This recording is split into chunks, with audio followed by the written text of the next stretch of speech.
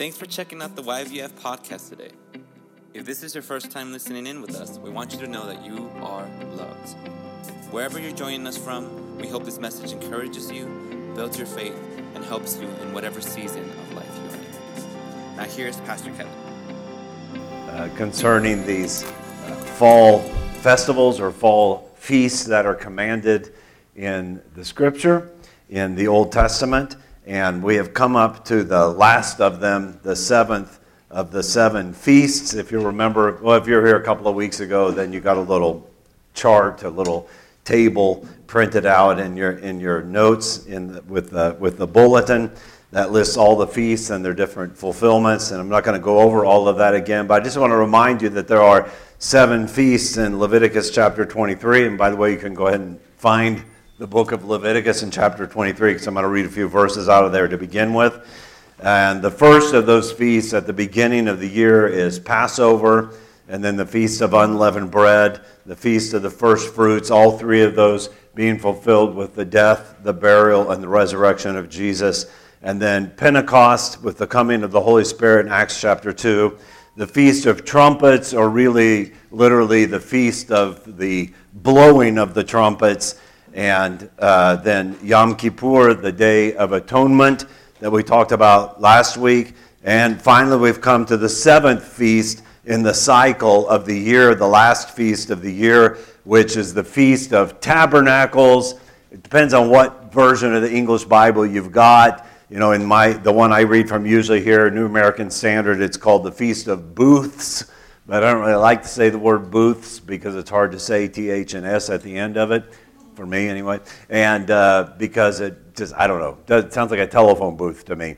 So I like the word Feast of Tabernacles, which is King James, but you need to have an understanding that when we say tabernacle, tabernacle has become a word that just means a place of religious worship or something, and so we think of, a building, and that's not what it is. The word tabernacle in the Hebrew, sukkah, and thus the festival is called Sukkot because it means of, plural, tabernacles.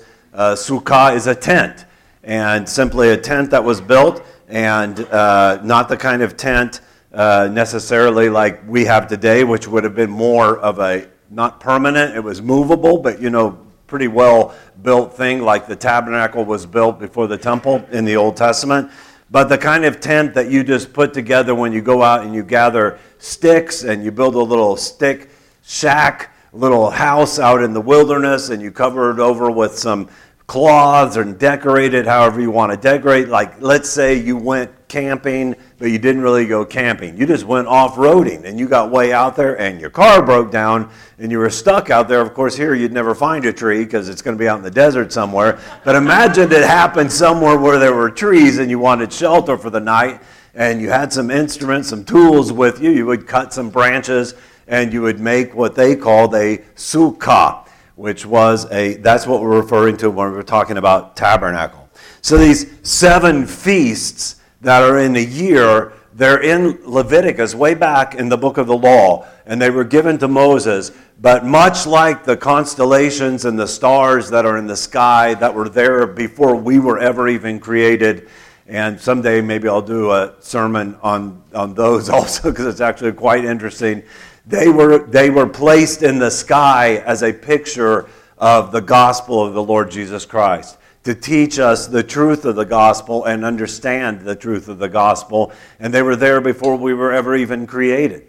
And in much the same way, these 7 feasts, although they were not understood and they were not even kept all the time in Israel, they were designed to be a yearly cycle, an illustration, an illustrated book, so that the people could know the coming of the Messiah and they could know what to expect, and they would be ready for him and prepared for him. And so they are still there as a picture of the first coming and of the second coming of Jesus.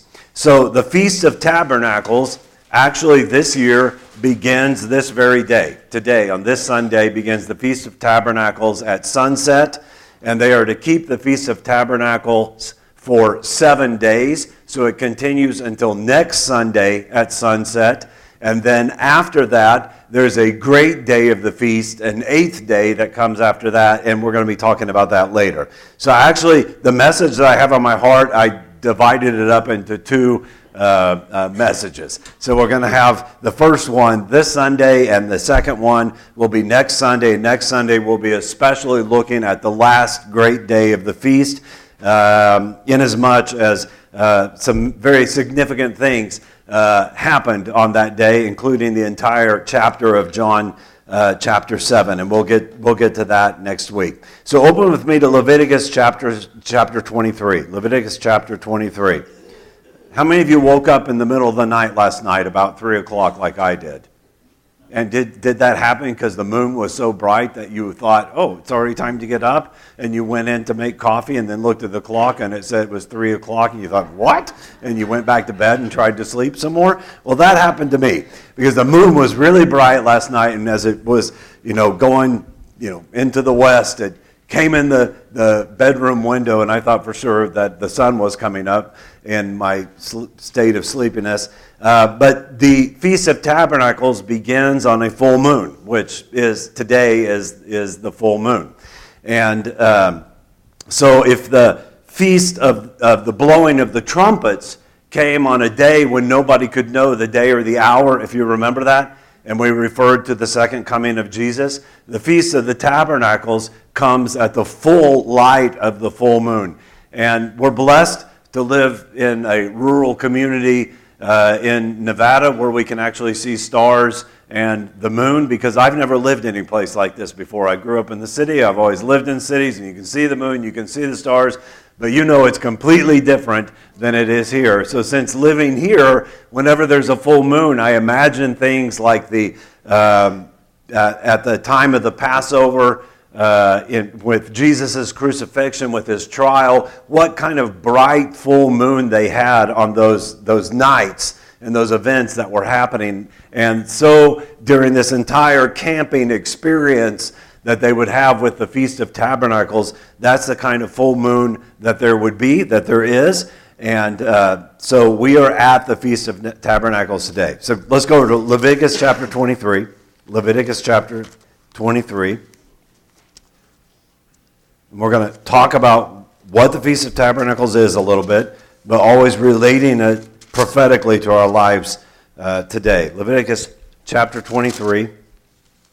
And remember, the title of the message, all these messages, is A Season of Hope. Because if there's anything we need in our world today, it's hope.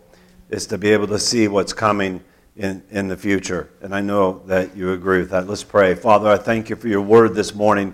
We come to your word with respect. We come to your word, Lord, with a real fear of you, a deep, loving respect for you, God.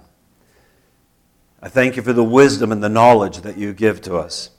And I pray that you would open our hearts, Holy Spirit, as we yield them over to you and speak your word to us and give us an ear to hear what it is you're saying to us. And we ask this in Jesus' name. Amen. So Leviticus chapter 23, I'm going to read a few of these verses, beginning with verse 33. Again, the Lord spoke to Moses, saying, "Speak to the sons of Israel, saying, on the 15th of this 7th month is the Feast of Tabernacles for 7 days to the Lord. On the first day is a holy convocation. You shall do no laborious work of any kind. For 7 days you shall present an offering by fire to the Lord. And on the 8th day you shall have a holy convocation." So you see there's 7 days of the feast and then an 8th day.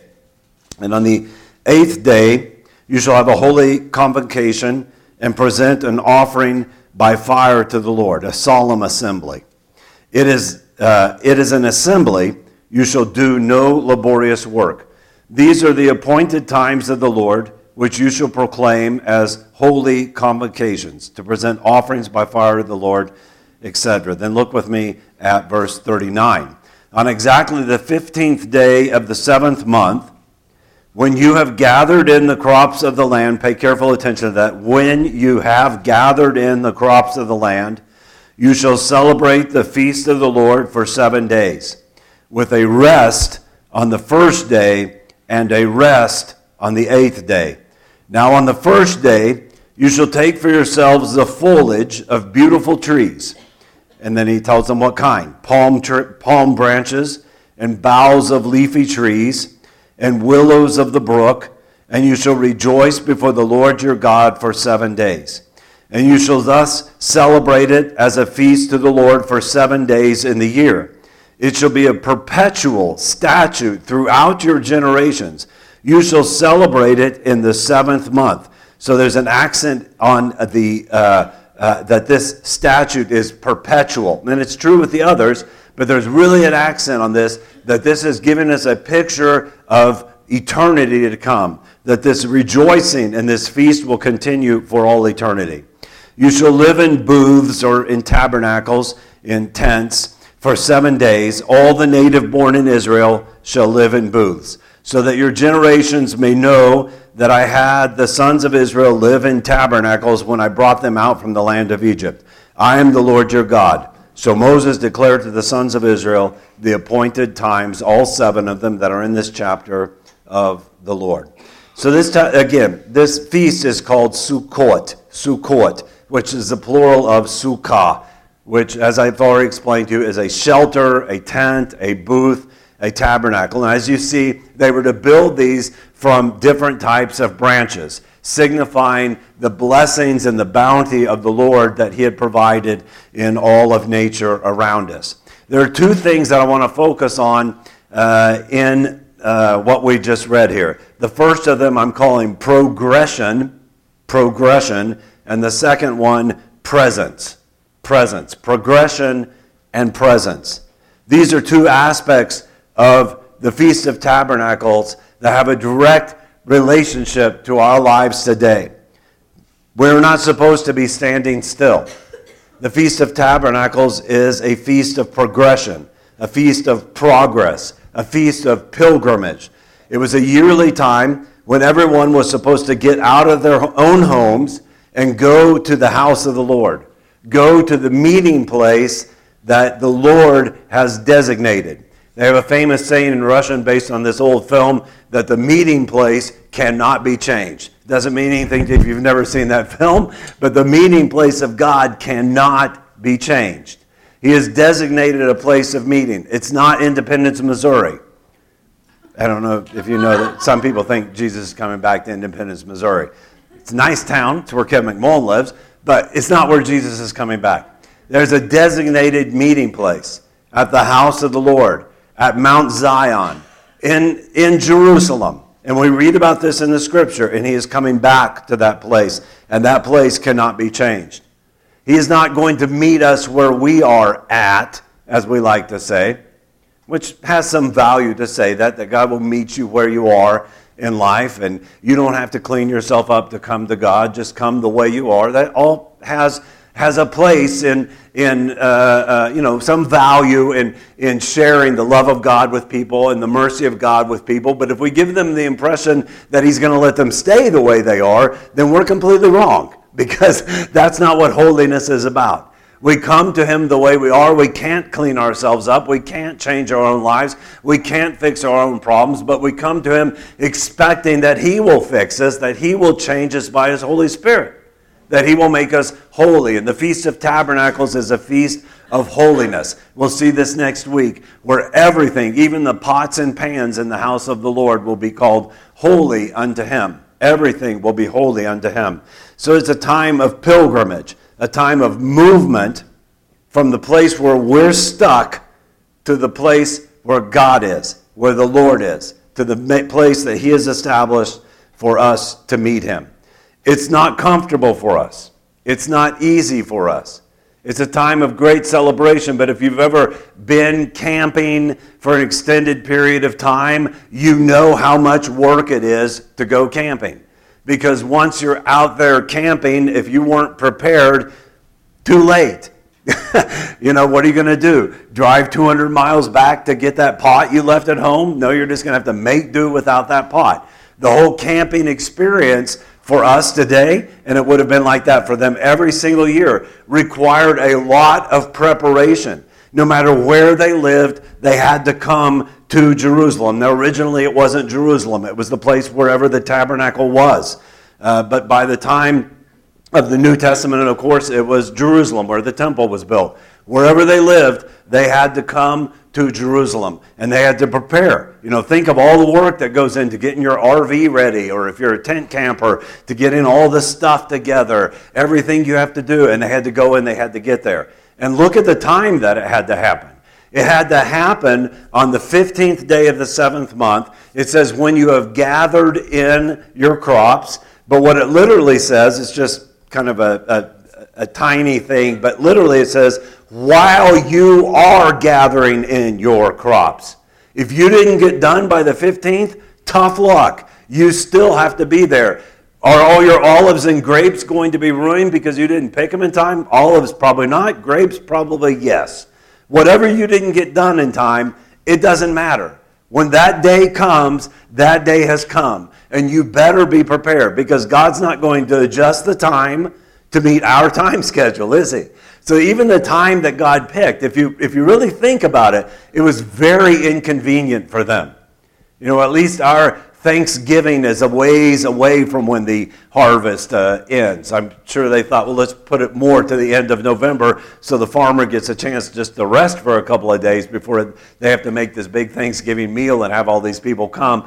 But this was not like that. I mean, this was right in the middle of the harvest time. And if they could get done in time, then that was great. But if they could not, then they had to be there anyway. And then can you imagine how much work it is as a family to harvest olives and grapes if you don't have any modern machinery at all? And it's a lot of work today. We were just in Napa Valley not that long ago, and you can see people hand clipping grapes all over the place. I mean, it's still a lot of work. It's a very tender fruit. We've been to Greece and seen olive trees there, and they're hand-picking olives all over Greece. I'm sure there's some kind of machine that does it out there in California or something, but it's still an amazing amount of work. And these people would have been exhausted. But God says, no, you cannot stop where you are. You need to progress to meet me. Okay, that's the first thing, progression. The second thing is presence. What are you progressing toward? You have to be there in God's presence. You have to be ready in God's presence and ready for action. We're going to see that this whole festival is fulfilled with the establishment of Christ's kingdom upon the earth. And his kingdom upon the earth, his 1,000-year reign that we've just been talking about on Tuesday evenings in the going through the book of Revelation. But the coming of his kingdom to this earth and the establishment of his kingdom is referred to as him tabernacling amongst us, or living amongst us, and us being in his presence. And the Feast of Tabernacles, the first 7 days, is symbolic of that 1,000-year reign of Christ. The 8th day is of something different that we'll get to next week. But the first 7 days is symbolic of that time of his ruling and reigning on this earth. And all of that time is referred to as the rest of God. God's definition of rest is not our definition of rest. Rest is a ceasing from our labors, but in joining his labors. Jesus said, "Come unto me, all you who are weary and heavy laden, and I will give you rest." And then he said, "Take my yoke upon you. And if you don't know what a yoke is, then you've got this picture, and I don't think every adult here does, but if you don't, just in case, you've got a picture of 2 oxen, and they've got that big yoke on their necks, and they're pulling a single cart together. So he says, I'm doing a work, and you join in with me and be yoked together with me, and we'll do this work together, because my burden is easy. My load is easy, and my burden is light. But what he did not say is, if you're weary and heavy laden, come to me and I'm going to let you take a nap. You're going to enter into my rest, which means you're going to join me in my work. So we're going to see that the coming of the kingdom of God is a time of great action, though it is a time of great rest. It's the time of the action that God has called us to, that we would rule and we would reign together with him. I believe that, to be very honest with you, that we are not living our lives to the fullest today in preparation for what God has for us when Jesus comes back? I don't really think we're getting ready for it the way we should be getting ready for it. You know, somebody can graduate from high school and get a diploma just because the teachers wanted to get rid of them or felt sorry for them.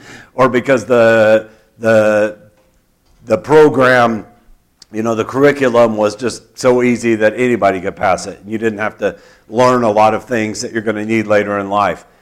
But, you know, they're not going to become an engineer or an architect if they didn't study some math well enough that they can succeed in a higher education, right? You need to be preparing. If you have a dream of something you want for your life, then you need to prepare yourself with the skills and the knowledge that are necessary to fulfill that dream. You know, and that doesn't just apply to a higher education. You know, it applies to anything. If you want to be a welder, if you want to be a farmer, whatever it is you want to be in life. So we're going to see today exactly what it is that we're going to be doing with Jesus during this 1,000-year reign of Christ on this earth. And then I want us to question ourselves. Are we preparing ourselves for that today? What's most important to us today? Are we ready for the action that God is calling us to?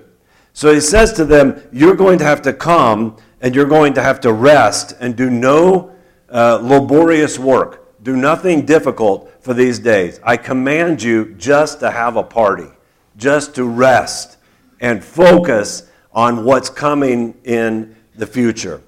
He says that this is a remembrance for each generation of the Exodus out of Egypt when they progress toward the land of promise.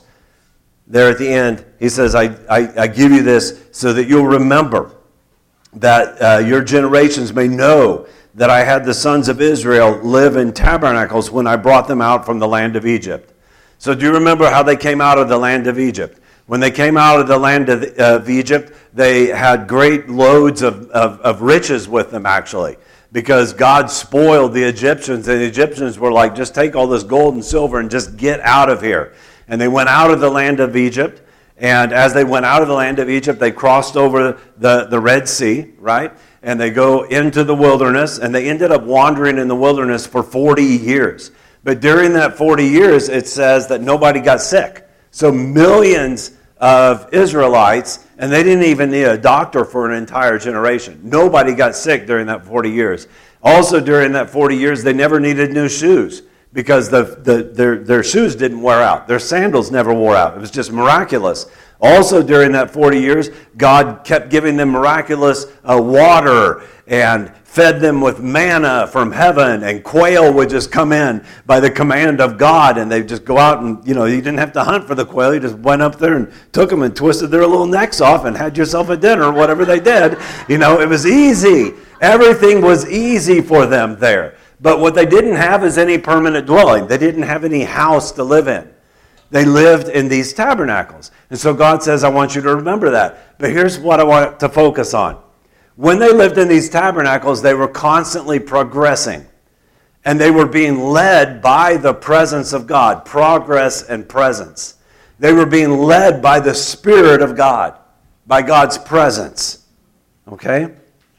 And the presence of God worked like this. They knew where God was. He manifested his presence in a thing called a pillar of cloud by day. I don't know exactly what this looked like, but it looked like a pillar of cloud to them. That's why they called it that. And this pillar of cloud would move during the day. They could see it. And then it would stop. And at nighttime, God turned the lights on. There was a pillar of fire at night. Okay? Same God, same manifestation of his presence, but they were led by the presence of God. And so the Bible tells us in that story that sometimes they would be led to a certain place and the pillar of cloud would stop. Boom! And it's 9 o'clock in the morning, maybe 10 o'clock. Maybe it's noon when the pillar of cloud stops. And what do you have to do when the pillar of cloud stops? Set up camp. And they would set up all of their tents. They were divided according to their tribes. It was a lot of work. It was a great logistical nightmare, okay? There's millions of them. They had to be prepared at all times for battle. They had to be prepared for whatever was coming next. And they would also set up the tabernacle of the Lord with the Ark of the Covenant and all these things, right? So there's a lot of work. But the Bible tells us that they were really adept at setting this up quickly. So they would get it set up. And sometimes it might happen that they would set up in the morning, and then at night, here comes the pillar of fire, and it starts moving. And you know what they had to do? Break camp and follow the pillar of fire. It was not a comfortable existence for them. This isn't talking about how restful and peaceful it was. It was talking about a really difficult camping trip they were on for 40 years. So sometimes in our lives, I think we feel like that. And I want you to know that you feel like that because that is how it actually is. And we're going to see this even more next week. But the bodies that we live in are called in the New Testament tabernacles. You know, they're made out of sticks. We call them bones. And they've got this cloth or leather stuff stretched over them that we call skin. And they are houses that we live in. Because the real person that I am, the real person that you are, is a spirit man. You're a spirit person. We're a spiritual people. And so we have contact with God by His Holy Spirit. And we are being led by His Holy Spirit. And sometimes our bodies are saying, no, no, no, I don't want to go where God is leading you. And we have to take over our flesh and say, sorry, but we're moving now and you're going to go. But my knees hurt. But I'm tired. I just got done working. How could you be calling me up to this holy assembly? I can't do that. What's that John up here talking about giving a tithe? I can't give up 10% of my money. I can't do any of that stuff you're telling me to do. But the secret of growing in the Christian life is learning to follow the leading of the pillar of cloud by day and the pillar of fire by night. The leading of the Holy Spirit on the inside of us. The speaking of God's word to us. So they were supposed to remember this every year when they had it. And I can tell you, this would have been a real remembrance. At the end of the busiest season of the year, as tired as they were, they knew every year we go up to celebrate the Feast of Tabernacles. Now here's something interesting that'll come out next week when we get to the second half of this. But do you know that as soon as they got into the land of promise, while Joshua was still alive, very early on in their history, the children of Israel completely stopped celebrating the Feast of Tabernacles. It tells us that in Nehemiah. And for hundreds of years, they did not even celebrate this. All the time of David, all the time of Solomon, all these stories you read about in the Old Testament, they never celebrated it. And they weren't very good at keeping the Sabbath either. Because one of the reasons that God said you're going to go into captivity for 70 years is because for 490 years, you refused to keep the seventh year Sabbath. You did not let the land rest. Why? Because they're greedy. Because they don't trust God. They're just like us. I mean, what if God told you, all the farmers here, and I'm not saying He did because I'm not, let's not get into whether the law applies to us or whatever, but this was God's command to the Jews as they lived there in that land. But still, I think every wise farmer knows you've got to let the land rest. But what if you knew that in the seventh year, you're not allowed to plant anything at all? At all. Would you do it? Well, over time, they decided we're not going to do that. Just like over time, we decide, well, Sunday's not really that big of a deal, and giving a tithe isn't really that big of a deal, and maybe it's not. Let no man be your judge according to the Sabbaths and the new moons, Paul says. Okay, well, I don't want to judge anything about anything, but the principle of God doesn't change. You need to rest in your life, and you need to give to God what He asked for us. And no person, a principle of the Scripture is nobody appears before God empty-handed. Nobody appears before God empty-handed. You come to God with fear. You come to Him with a loving respect. And you expect to receive from Him because you know that He loves you. So they followed after the Holy Spirit and they were at rest. But the rest, let me just throw this in. The rest is actually this, and just get this for your lives. The rest is the secret to success in action. The rest. When you know how to walk and live in the rest of God. There's a really interesting line in the book. There's a lot of interesting quotes in that book. Moby Dick. If you ever read Moby Dick. I already asked this question on Tuesday, and hardly everybody ever did. You probably saw the Gregory Peck movie, which is a great movie. If you didn't, then go watch that. And then read the book. Not very many great American novels, but that's one of them. And in describing the harpoonist, Herman Melville wrote the book, obviously, said this: to ensure, you know what a harpoonist is, right? Throws a harpoon at the whale. To ensure the greatest efficiency in the dart, the harpooners of this world must start to their feet from out of idleness and not from out of toil. And he's talking about how the harpoonist, if he's expected to row the boat or expected to do other things on board, when it's time to shoot the dart, to throw the dart, to throw the harpoon at the whale, he will not be ready. He won't be mentally ready. He won't be ready for the whole job that he's actually on board that ship for. And so he should be in rest, and he should rise to the attack on the whale from out of a position of doing nothing, from out of a position of rest. And it's so important for us to learn that in our lives. That sometimes because we do not rest in the Lord, all the time because we're not resting in the Lord, we are frustrated in our actions for the Lord because we're tired, because our minds aren't focused and our minds aren't ready on what God... If you don't have time when you're reading the Bible every day, just, I don't want to make you feel guilty. I don't care if you read the Bible every day or not if you don't want to. But just try it. Try finding 5 minutes at least to sit by yourself without headphones on, without any noise, and just read the Scripture. Just talk to the Lord. Start to pray. Begin to read the Word of God, and you'll see that your whole day will go completely different because you're dwelling in the rest of God. So another thing I want to point out of Leviticus chapter 23 is notice that it says in verse 42, you shall live in tabernacles for 7 days. All the native born in Israel shall live in tabernacles. So this is the only one of the 7 feast days that specifies that no foreigners can take part in this. If you're not a native-born Israelite, you're not allowed to go.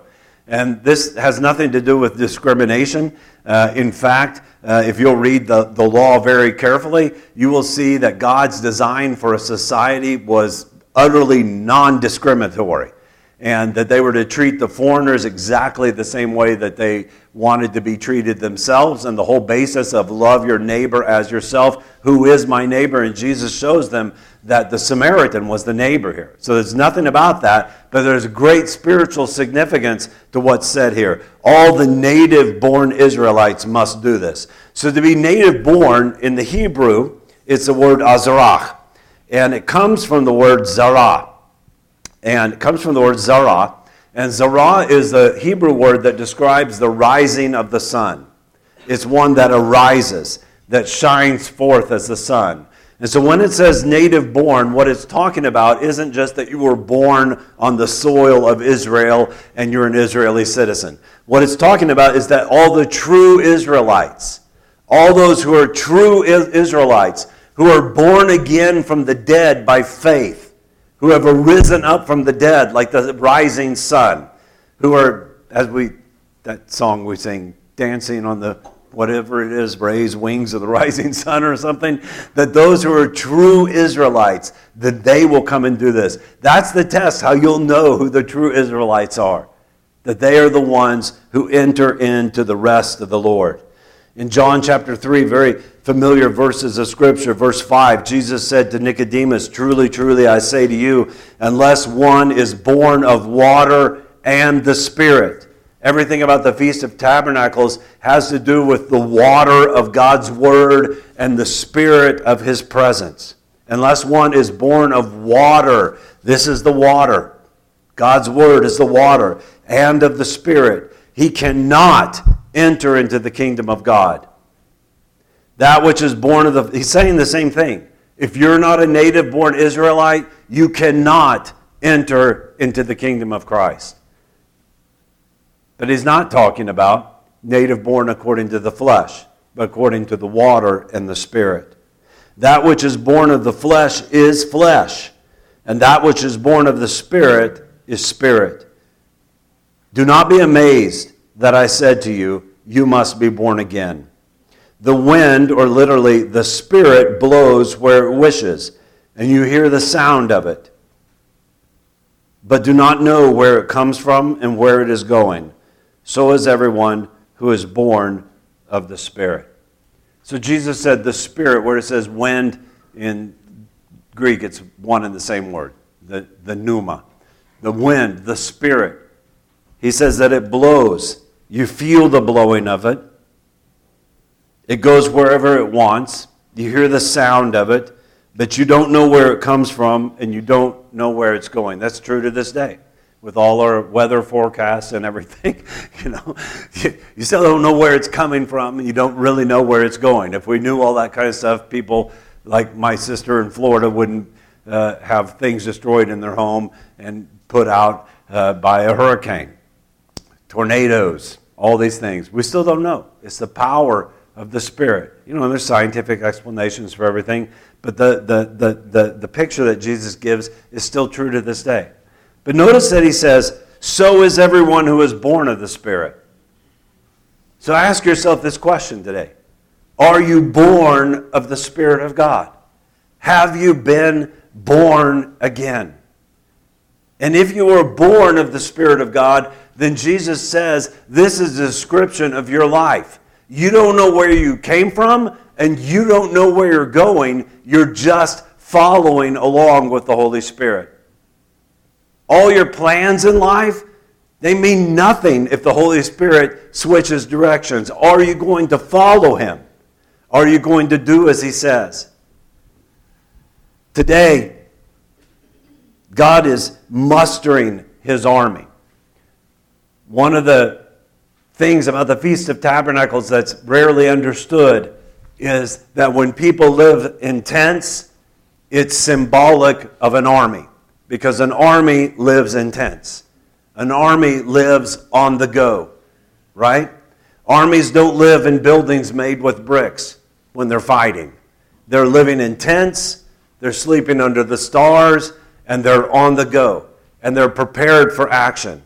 They're prepared for action, and they know how to rest if they've got good commanding officers. That's the nature of an army. It's exactly what's described with the Feast of Tabernacles.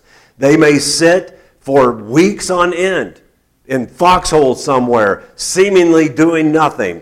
And at the proper time, suddenly they have what we call a surge, right? They begin the action. If the action comes too early or it comes too late, all that's dependent upon the commanding officer. All that's dependent upon generals, upon people that make decisions. And it has nothing to do with what you think down there in your foxhole. You just do as you're told, right? I'm just a pawn on the chessboard. Okay, well, at least you're on the chessboard. It's better than being a checker that got lost in the trash somewhere, right? I don't know. But, sometimes we feel like, well, I'm just a pawn on the chessboard. God, I don't want to do that, God. And God's like, and? You're going to do it. And I'm not going to change my mind because you're a part of a bigger picture and you can't see the big picture yet. But the Feast of Tabernacles reminds you that there is a big picture. Jesus is coming back and He's organizing everything to be that way. And if you want to be there, you must be born again, Jesus said. You cannot enter the kingdom of God if you're just flesh. Because flesh and blood cannot inherit the kingdom of God. And if you are born again by the Spirit of God, then you're a spiritual person. You're not a fleshly person.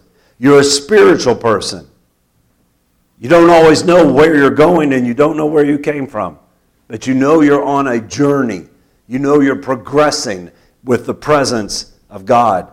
In Luke chapter 5, verse 4, Jesus said to Peter in the story that you know well, put out into the deep water and let down your nets for a catch.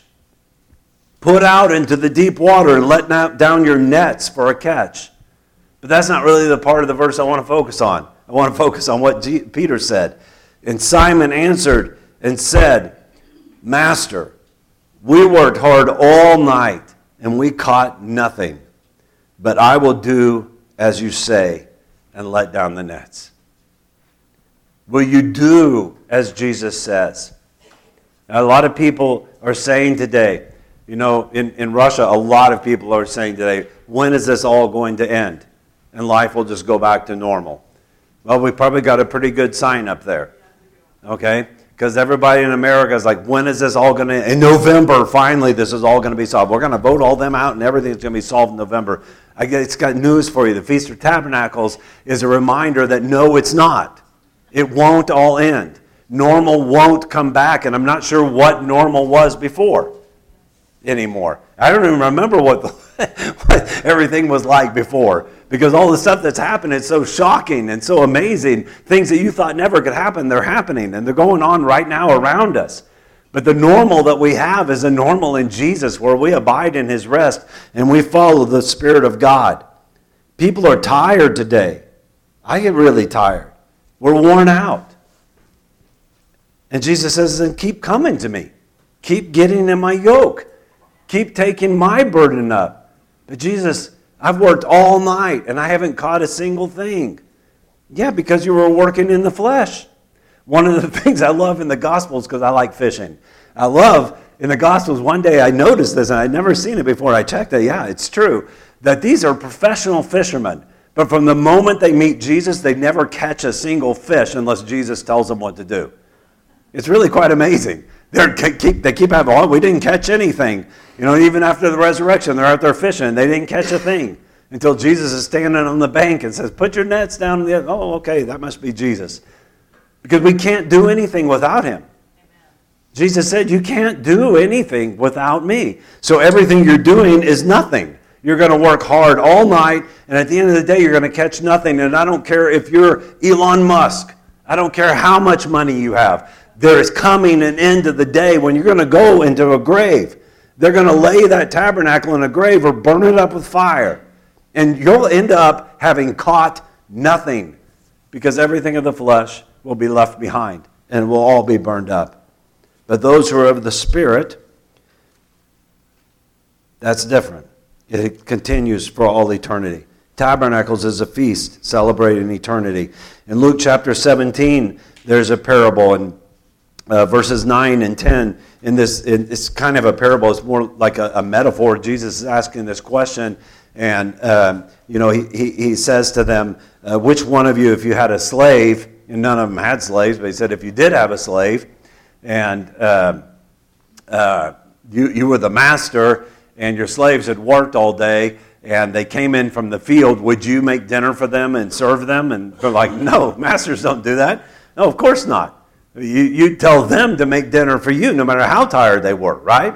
Because they're your slaves. That's what their job is to do that. And so they're going to make dinner for you. And I know we don't have slavery, and thank God we don't have slavery. We have many forms of slavery that people don't always think about, trafficking of humans in many different areas. But everyone understands the correlation anyway from a boss and a job that you have. Everybody's had a job like that, or you got a job like that right now. Nobody's going to say thank you to you because you did your job. That was your job to do. You just do it. So Jesus said that the master does not thank the slave because he did the things which were commanded, does he? No. So you too, when you do all the things which are commanded you, you should say, we are unworthy slaves. We have done only that which we ought to have done. That's what we should be saying today. Are we doing that which ought to be done? Things may indeed, and they will, if the Bible is correct, and it is, things may indeed continue to get worse before they ever get any better. But this is a season of hope. The Feast of Tabernacles tells us a day is coming when things indeed will be better. The Feast of Tabernacles is a call to exchange the comfort and the shelter of our own homes and join Christ on the field of battle and live in tents with Jesus Christ, as Abraham lived in tents, and take our kids and grandkids with us, because Abraham lived in tents with Isaac and with Jacob, it says.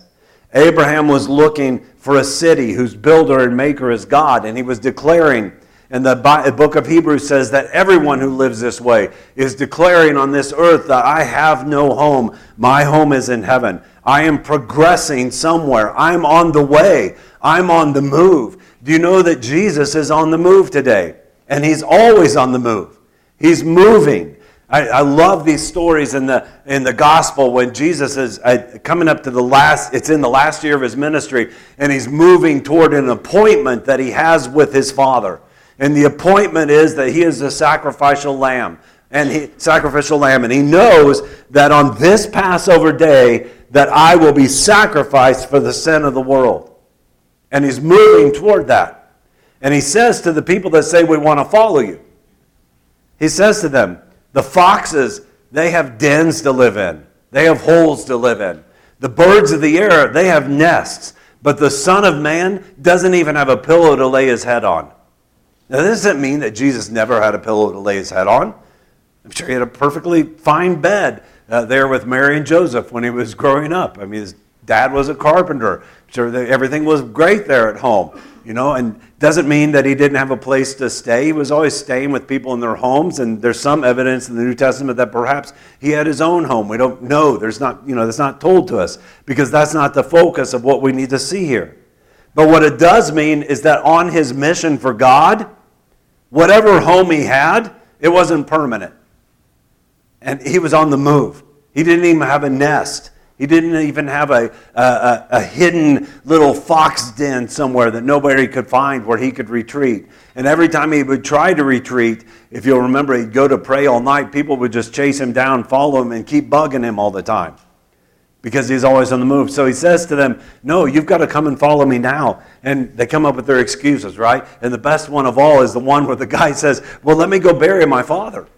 And I don't really understand if the dad was already dead or getting ready. There's different explanations of that. But I'm going to go with the radical one. His dad actually had already died. He said, I've got a funeral to attend, and it's my own father, and I need to receive the inheritance and all that. You understand, don't you, Jesus? And Jesus said, no. Let the dead bury their dead. What do you need that inheritance for anyway if you don't have me? You come and follow me. Because if you go bury your dead father and then you come back here to meet me, I'm going to be gone. It'll be too late. Passover will have already passed over. You need to follow me now. We cannot, as we grow in Christ, as we move forward in these days that we live in, I really believe we do not have the luxury to say no to Jesus. I really believe that we do not have the luxury to say, wait a minute, Jesus, give me a little time. I'm not prepared for that. If you're not prepared, get prepared. Get prepared today, because when he calls, we have to go. In Amos chapter 9, verse 11, speaking about this, about the coming of Christ, it says, in that day I will raise up the fallen booth, or the fallen tabernacle of David. It's the Hebrew word sukkah. It's the Feast of Tabernacles. I will raise up the fallen tabernacle of David. Behold, days are coming, declares the Lord, when the plowman will overtake the reaper, and the treader of grapes, him who sows seed. When the mountains, which is symbolic of nations, will drip sweet wine, and all the hills, the cities, will be dissolved. Also, I will restore the captivity of my people Israel, and I will plant them on their land, and they will not again be rooted out of their land, which I have given to them. Notice that he says, the plowman will overtake the reaper. So the plowman, he comes when? He comes in the springtime, right? And the reaper comes after the plow. Am I correct? I'm not a farmer, but as far as I understand, you plow the ground first, then you plant the seed, and then you reap it later, right? He says that the plowman, when he says the plowman will overtake the reaper, and the treader of grapes, that comes in the fall. Him who sows seed, that comes in the spring. And what he's saying is the harvest will be so plentiful that you won't, hardly get it all collected before you're already planting the seed for the next year. And you're going to be on each other's tails as you go around the farm all year round, because it's going to be, all year round, 24/7. You're going to be working, and you're going to be bringing in this harvest. So what it is it's talking about the provision of God and the blessings of God that are coming on this earth when Jesus comes back. He says, in that day, and it will be I will raise up the fallen tabernacle of David. So the fallen tabernacle of David. Then over in Acts chapter 15, begin with verse 15, this same verse is quoted by James at the council in Jerusalem. We went over that when we were going through the book of Acts. And they're trying to decide if it's okay for Gentiles to become Christians.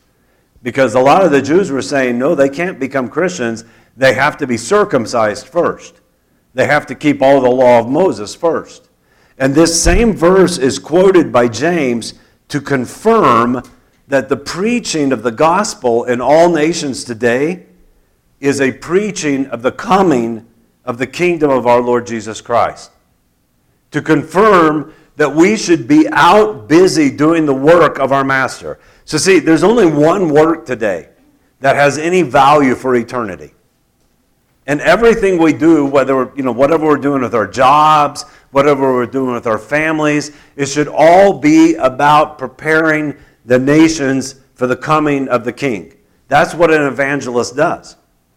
That's what the word gospel means, literally, in the Greek. And everybody that read the New Testament back then understood that. Today we think of preaching the gospel or being an evangelist as getting people to come forward and say a sinner's prayer and mark down how many people got saved today. But that's not what it meant then. What it meant then, it was very much a military term. It is very much a military term. So the evangelist, the one who preached the gospel in the world, the word evangelist, was the guy that went before a conquering king. And say he already conquered Reno, but you didn't know about it yet because you didn't have internet or TV or anything, right? Then this guy shows up in town and they're blowing trumpets, and he's got the royal, garb on, so he's really somebody official. And he comes in and officially declares, my king has just conquered Reno, and he's on the door, he's almost into Mason Valley, and he's going to take all of Yarrington. So bow down before my king now, and you shall be saved. If not, you shall be wiped out and destroyed when he arrives. That's what the evangelist does. The evangelist is preaching the coming of a military king. The preaching of the coming of the Lord of hosts. Are we prepared for his coming?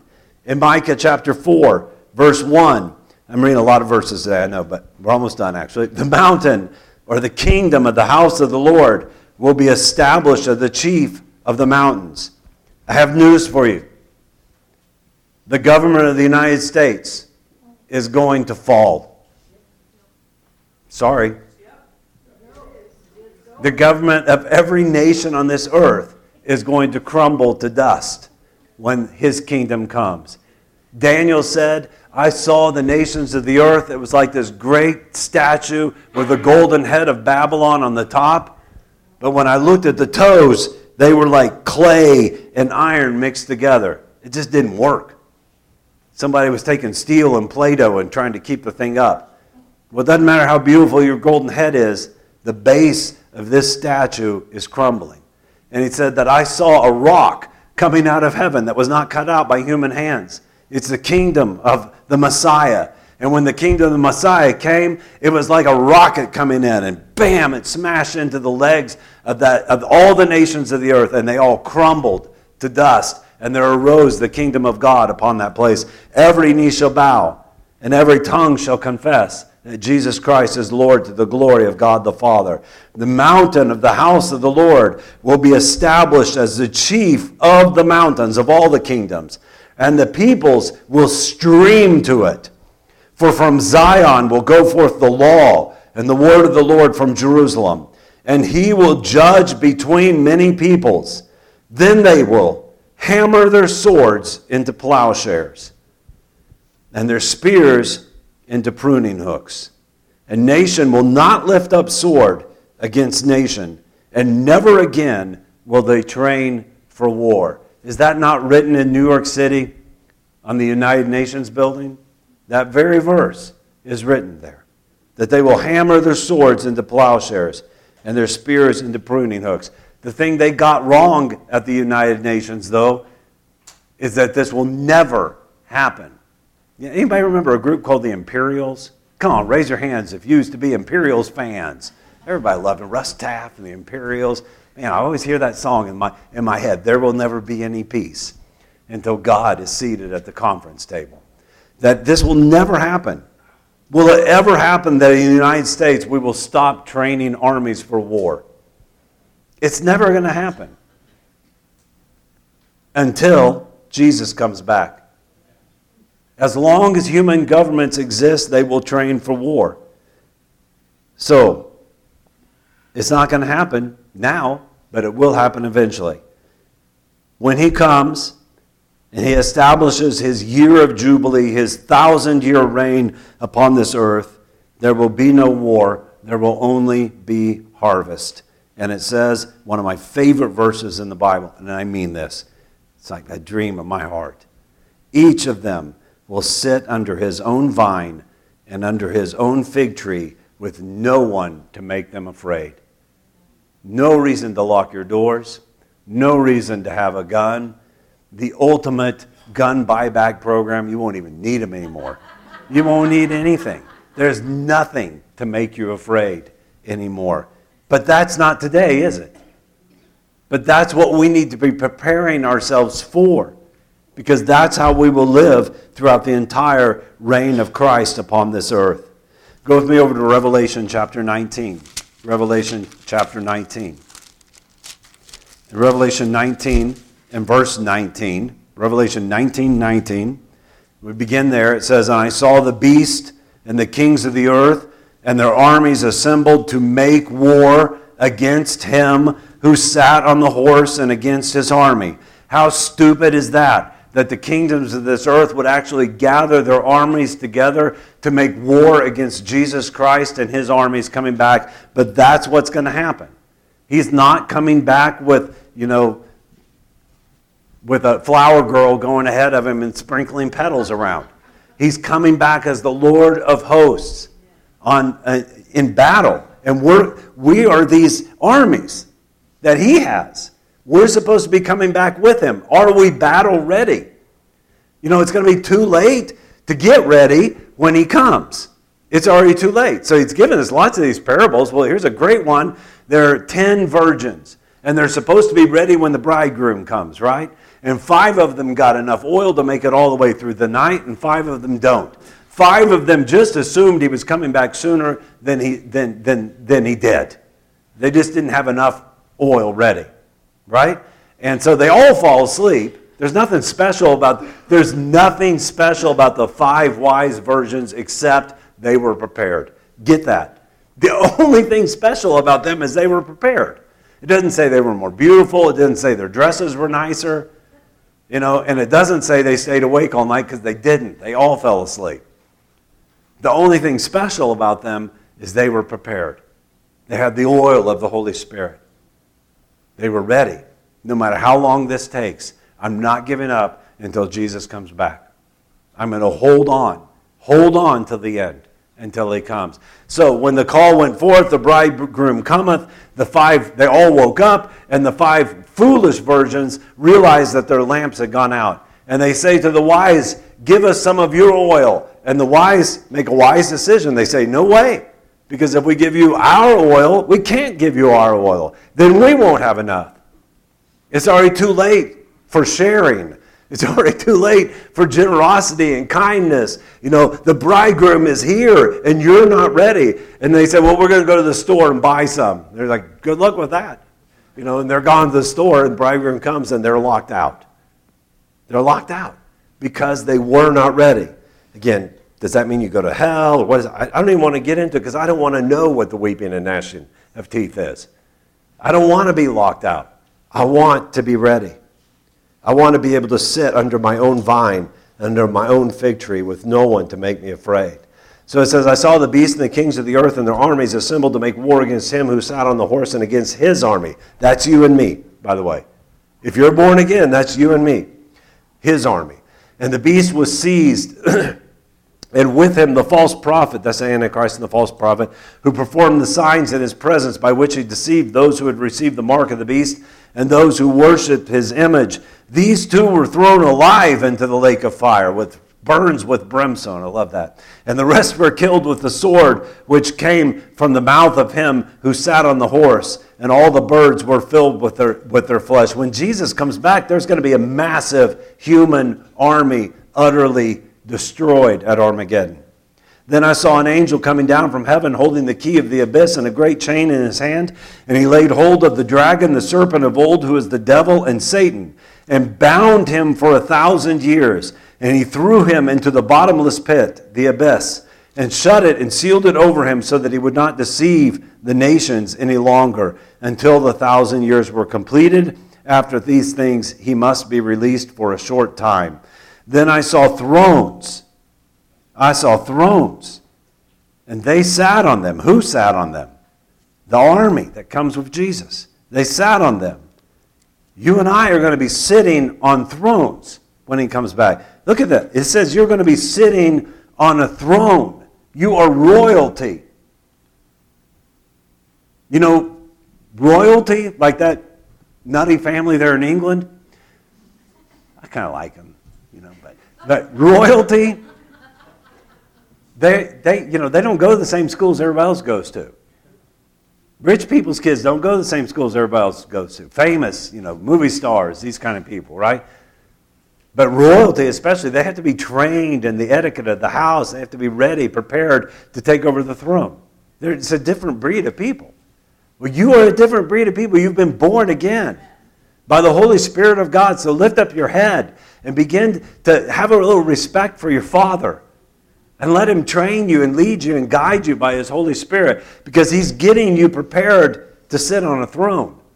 So if it seems hard sometimes what he's putting you through, what he's leading you through, maybe it's because he knows the greatness that he has created you for and is preparing you for.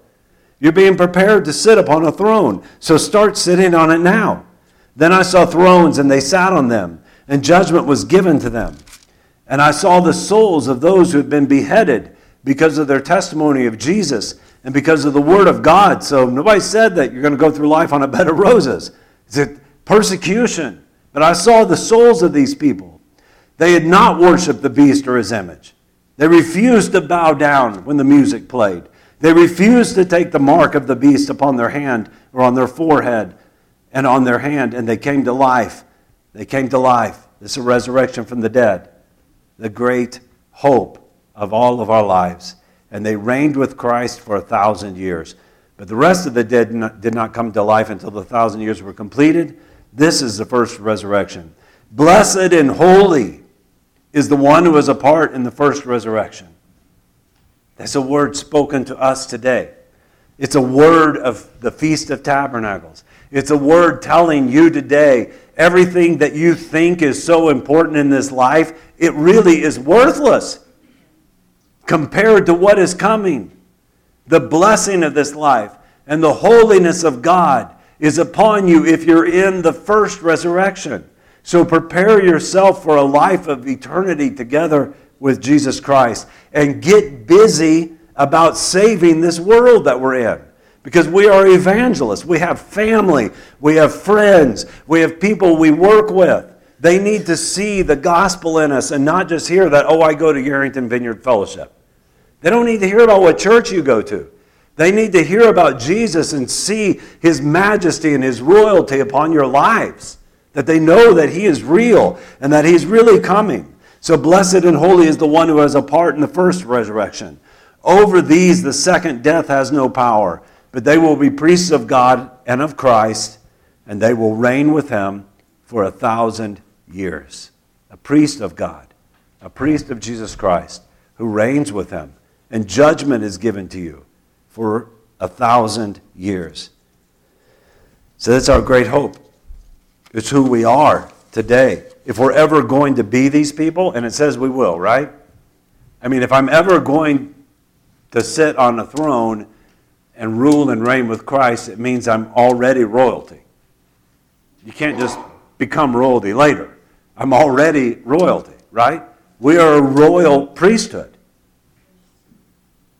Just think about who you are in Christ and who Christ is in you. So how should we then be living? In Matthew chapter 25, verse 31, toward the end of his teaching on his second coming, Jesus says, "But when the Son of Man comes in his glory, and all the angels with him, then he will sit on his glorious throne, and all the nations will be gathered before him. And he will separate them from one another as the shepherd separates the sheep from the goat." So he says he will come in glory, all the angels will come with him, and he will sit on his glorious throne. But we read that we also sit on this glorious throne together with him. So Tabernacles is a celebration of readiness. A season of hope means a season of readiness, because the things we hope for we don't see yet. When we hope for something, we don't see it yet, but we believe that it is coming, and we are progressing toward the thing that we hope for. Tabernacles is a time to renew our hope, a time to stir our spirits, to prepare ourselves for the coming of our King, to go out to meet him on the field of battle, to live in tents together with him. After all the work we've done in the harvest, after everything that we've done, no matter how tired we are, he's still saying, join me, because there's still a work left to do, to enter into my rest. This is a time in America when we need to be ready. It's a time that's really difficult. I want to give you two verses to end with. Both of them talk about what we need to do to be ready. Matthew 24:45, Jesus says, who then, in chapter 24, verse 45, in the same teaching on his second coming. He says, "Who then is the faithful and sensible slave whom his master put in charge of his household, to give them their food at the proper time? Blessed is that slave whom his master finds so doing when he comes. Truly I say to you that he will put him in charge of all his possessions." If you are faithful in the little things that God has given you, if you are faithful over the little things that he has given you, he says, I will put you over all of my possessions when I come. I mean, can you just even imagine that he would put you in charge of cleaning up Lyon County when he comes? Or the whole state of Nevada. Or maybe he'd say, you go to that place that used to be Washington, D.C. and take care of all of the team of people from Yerington. We're sending them over there to clean up the whole United States. It would be amazing that he'll put you over all his possessions. But what does he need you to do today? Just to be faithful to give food to his servants on time. So if you're a dad, be a spiritual dad for your kids. If you're a mom, be a spiritual mom for your kids. If you're married, love your spouse as you love yourself. If you go to church, and you do because you're here, love your neighbor as yourself. Give to each other the food that God has given you. Take care of them. And let it be that when he comes, you're still doing that. You're still holding the line. You're still standing at your post. You haven't surrendered the bridge. You haven't surrendered the crossing over the river or whatever it is from all those war movies you've seen, when it looks like everything's going to fail. But you held on, and you held on because you believed that what you were told is true, that you have to hold this bridge until he comes. Let him find you doing that. And if you get beheaded for it, fine, you're still blessed, because you're going to get raised up from the dead, and you're going to be found faithful to Jesus Christ. But if that evil slave says in his heart, my master is not coming for a long time, and he begins to beat up his fellow slaves and eat and drink with drunkards, the master of that slave will come on a day when he doesn't expect him, and in an hour which he does not know, will cut him in pieces and assign him a place with the hypocrites. And in that place there will be weeping and gnashing of teeth. The other scripture is from 1 Corinthians 6. I'm just going to read a few verses in the beginning of that chapter. It's based on Daniel's prophecy, which is in Daniel 7. Daniel prophesies in 3 verses in Daniel 7 that when the Messiah comes, that the saints will be given possession of the kingdom. Okay? In 1 Corinthians 6, Paul takes that prophetic truth and he applies it to the everyday life of the Corinthians. And he says, do you not know that the saints will judge the world? If the world is judged by you, are you not competent to judge trivial things in this life? Do you know that you will judge the world? And if you will judge the world, then how should you be living your life today? And he says, do you not know that we will judge angels? Just think of yourself. Do you know that, John Matero, you're going to judge angels someday? Oh, I'm not ready for that. Well, let's get ready. We are going to judge angels. That's what it says. And Paul challenges them and says, do you not know that we will judge angels? How much more matters of this life?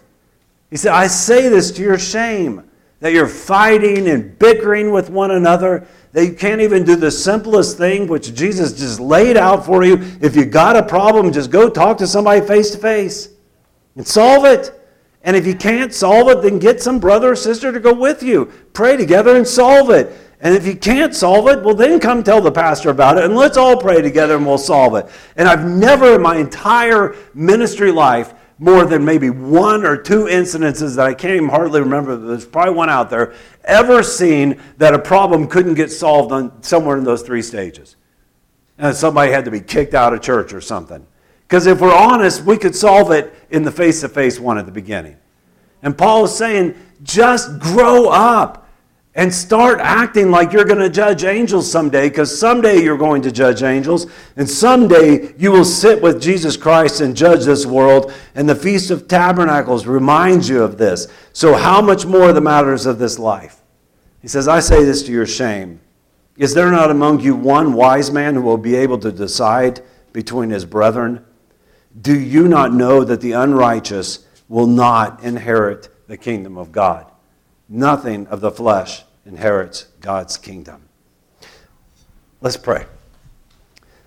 We have a worship team come up.